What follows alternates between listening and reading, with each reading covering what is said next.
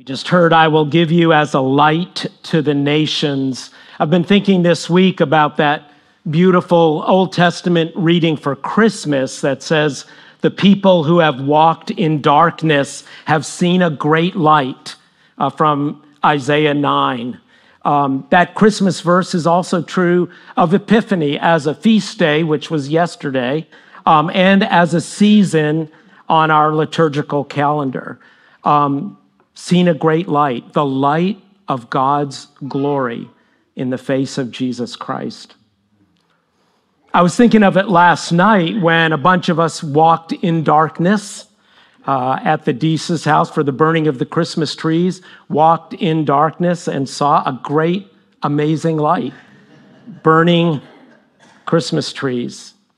We saw and heard it on Wednesday night when we had the Epiphany pageant here and saw how the light of the star led to the three magi representing the nations of the world, recognizing and worshiping the glory of God in the face of Jesus Christ. The second great event, as Robert mentioned at the beginning of the service, that we remember in the Epiphany season after the Magi story is this baptism of Jesus, which displays the light of God's glory in Jesus as he is baptized and comes up out of the water, where Jesus submits to this baptism of repentance for the forgiveness of sins in order to prepare the way for the Lord. Baptism literally means, in the Greek, it means immersion or submersion, and derivatively means washing or purification. The verb to baptize means to submerge or to dip repeatedly, to cleanse, and then it becomes the word in the New Testament and beyond for the ritual, the rite of cleansing, of new birth. It's not only used in this kind of religious way in the Bible, but it's also used, or a form of this word baptize is used, for example, of dipping bread, like when it said, Judas, whoever dips the bread in the sop, that's who's going to betray me, near the end of Matthew and Mark. It's also used of like a ship being sunk and lost forever. In other words, there's an idea with it that I want to kind of emphasize this morning of being plunged into something and irrevocably changed. You can't get the bread back after you dip it. That you never will have that bread the same again. In those days, you would never have that ship back that hit the rocks and went down. Now, Peter is not going to be plunged into water. Some traditions actually do that. Like the Greek Orthodox, or some of them, actually plunge the baby in this big basin of water. He wants to be plunged in water.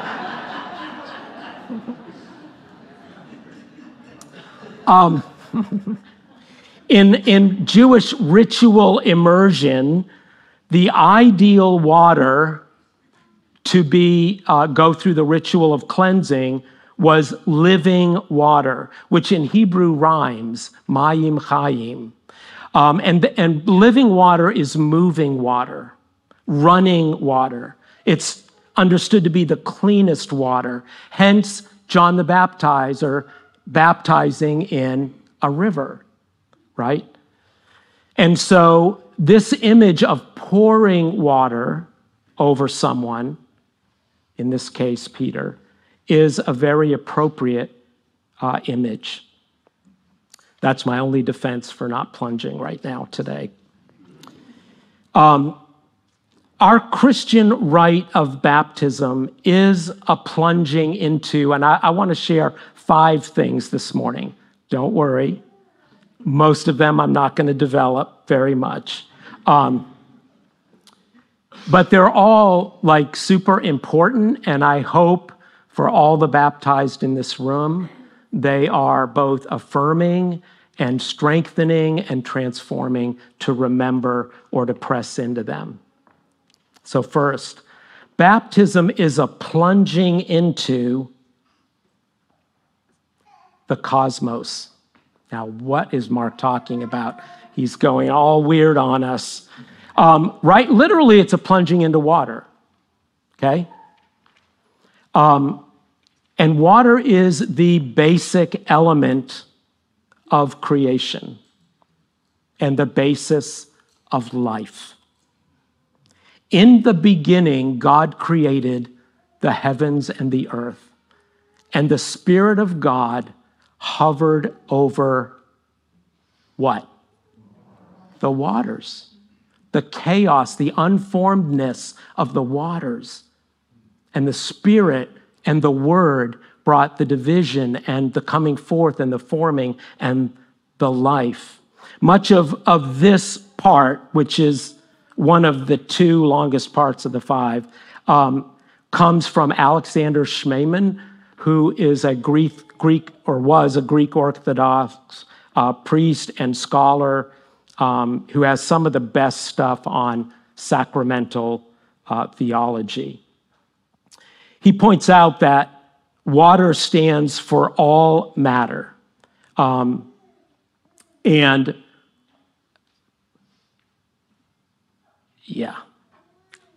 I say plunging into the cosmos, maybe better said would be a plunging into a relationship with the cosmos as it was meant to be. Or perhaps even better said, it's a plunging into new creation. I have a long section of Schmemann that I'm going to skip, but if you're interested, I will get it to you. That opening acclamation that we said in the beginning of the service, there is one God, one hope, one faith, one baptism, one God and Father of us all, comes directly out of Ephesians chapter 4. The phrase in Ephesians 4, verse 6, that says one God and Father of all, if you look at it, even if you have your Bible right now, it goes comma, who is over all and through all, and hold your horses, in all. What does that mean?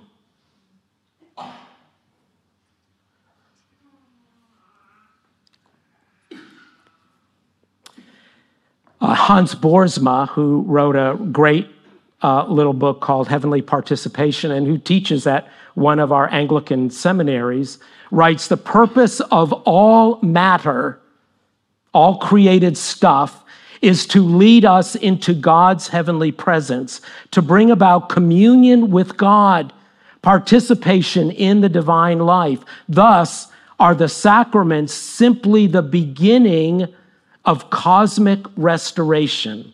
Now, that is a huge sentence. The sacraments are the beginning of the cosmic restoration. The entire cosmos is meant to serve as a sacrament, a material gift from God, in and through which we enter into the joy of God's heavenly presence. Back to Schmemann. He says baptism refers us inescapably to matter. Sacraments always have to do with matter. It's the idea that God comes and ministers to us, engages us, invites our participation through created stuff, water, bread, wine. In baptism and Eucharist, he writes, we witness the restoration of matter to its original function. In another book, he writes, Christ came not to replace natural matter with supernatural and sacred matter, but to restore it and to fulfill it as the means of communion with God. The holy water in baptism, the bread and wine in the Eucharist, stands for, that is, represents the whole of creation, but creation as it will be in the end, when it will be consummated in God, when God will fill all things with himself. It is this idea of, in the beginning, everything, when that story continues that I quoted from Genesis 1, as that story continues, there is this beautiful very goodness of the unity of all things, right? Of heaven to earth, of God with humans, of humans with humans, of humans with the earth, of all things, of God giving everything, every fruit of the tree and of the plants for life, for communion, not to be used without God, apart from God, but as a way of knowing. And as we give thanks, as Paul says, we find God in that and through that. So baptism is this idea of being plunged into, if you will, new creation, of the whole created order being restored, reunited, Ephesians 1:10, as God intends. Final idea about this one point. When Jesus came up out of the water, did you hear it? Heaven was torn open. It's a very violent idea, actually. It says the heavens were torn open. And the Holy Spirit descends in the form of a dove, and a voice from the Father comes from heaven. This may be another sign of the reunion of heaven and earth, that heaven will no longer be shut up as its own separate realm.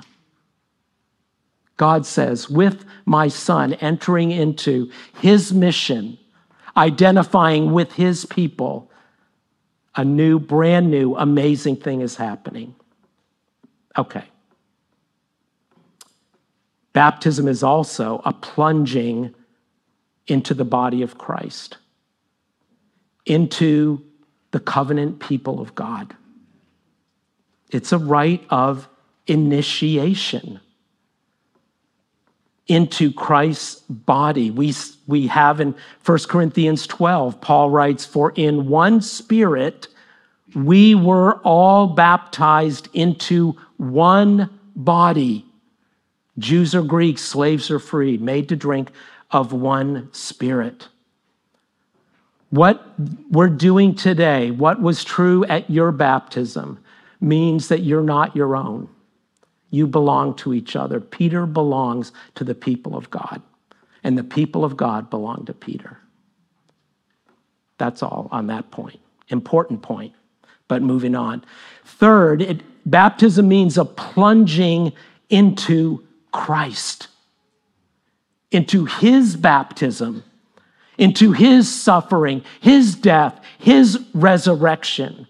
Paul writes in Romans 6, all of us who were baptized into Christ Jesus were baptized into his death, buried therefore with him by baptism into death, that as Christ was raised from the dead by the glory of the Father, we too might walk in newness of life.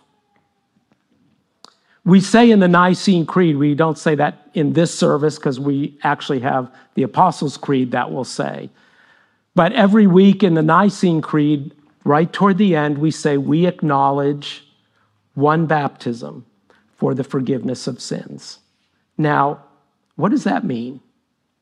It does mean, as sacramental, liturgical, historical churches, we don't believe you have to keep getting baptized every time you think of another sin, or that kind of scrupulosity and questioning. We believe in one baptism, but it also, more importantly, in my opinion, means this. We believe there is one baptism that saves human beings. And it's not this one that Peter's going to engage in. It is the baptism of Jesus Christ. His baptism, which began when he said yes to his Father and entered those waters, and arguably did not end until he came up out of the grave on the third day. At a later time, near the end of his life, Jesus would say, I have a baptism that I'm constrained to be baptized with. And it was his passion. It was being plunged into sin and death and brokenness and the power of Satan himself in order that he might take it on himself and end it forever. One baptism.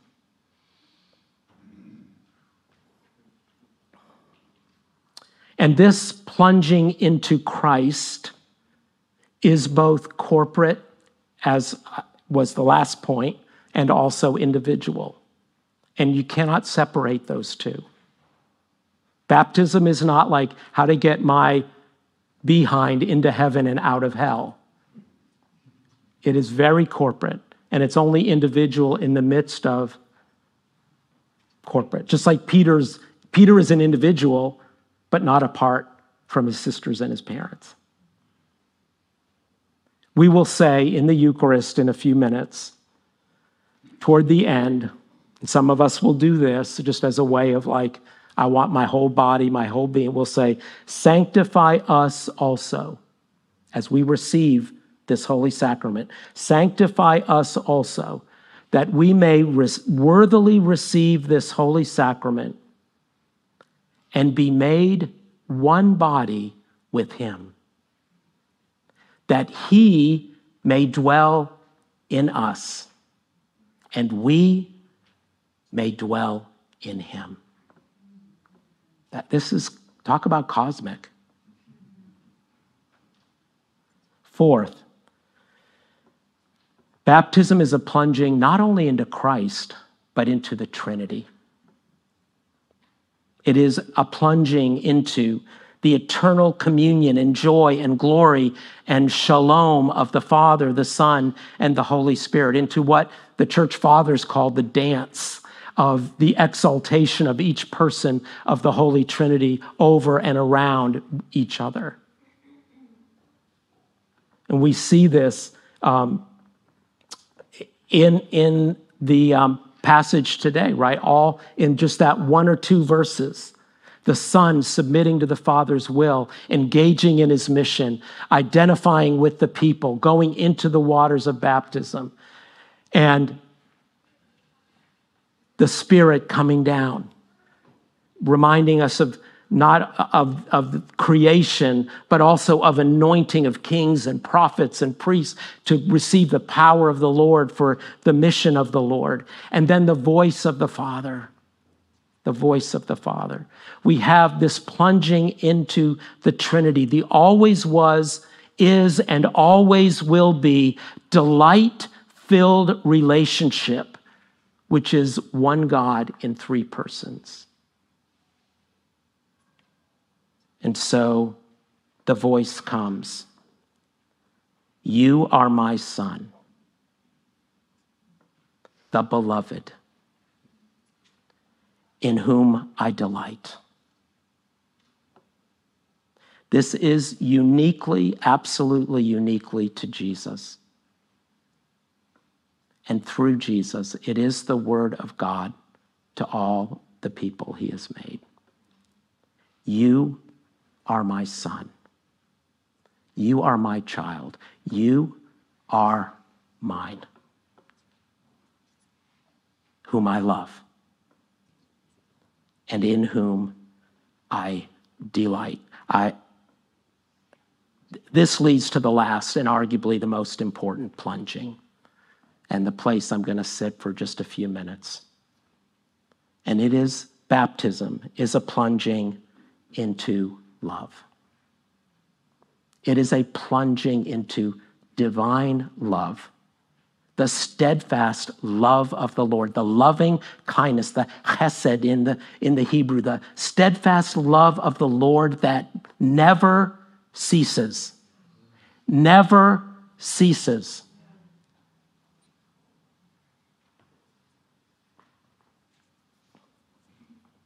Jesus' baptism is a sign of himself yielding to that eternal love. And what it meant for him was taking on everything that corrupts and destroys God's loving intention for his whole creation. It meant for him taking on the pain of brokenness. It meant for him taking on the penalty of sin. It meant for him the full-on assault of Satan himself and taking it in his body in that final baptism when the stone was rolled. over the tomb of his dead body. Baptism is a plunging into love,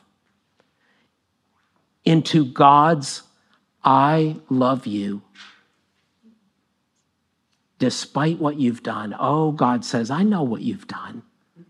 I know what you've thought. I know what you're harboring even this morning. I know what you've planned, and I love you. I love you no matter what has happened to you, no matter how defiled you feel, no matter what others think or say about you.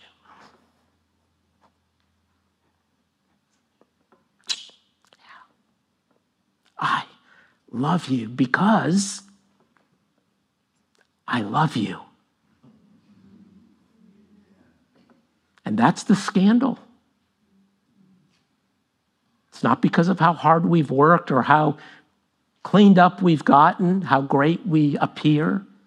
No, the scandal is you know me and I know me, and it's all you and your divine purpose and your everlasting love. I love you. I made you. You are beautifully and wonderfully made for me.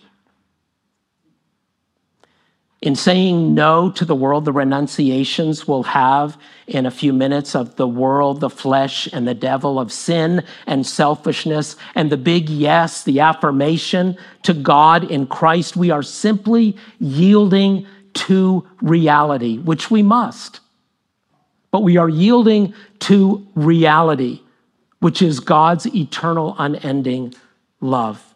Yes to God's, you are mine. You are loved. I delight in you. Always and forever. Nothing can change that. You can run away. You can ultimately say no. But that won't change.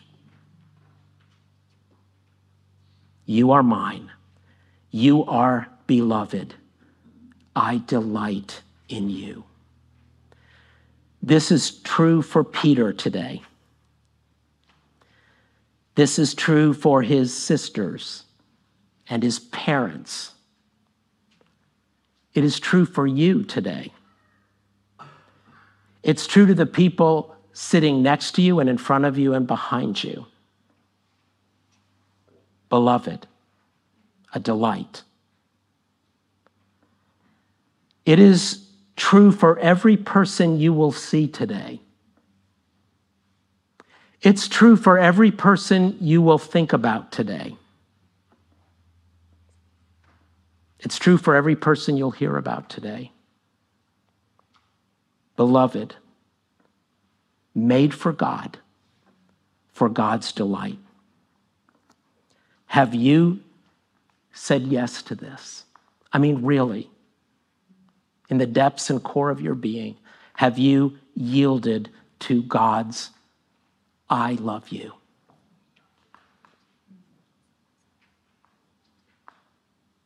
Or maybe today's a day when you do again in a deeper, fuller way.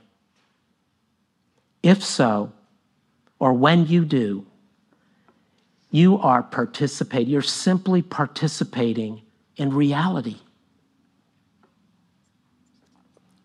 And irreversibly changed as you've been plunged into new creation, God's family, Christ, the Trinity, and plunged into love.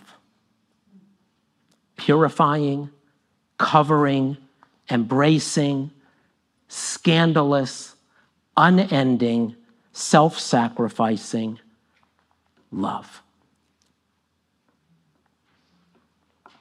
This indeed is the light of the glory of God.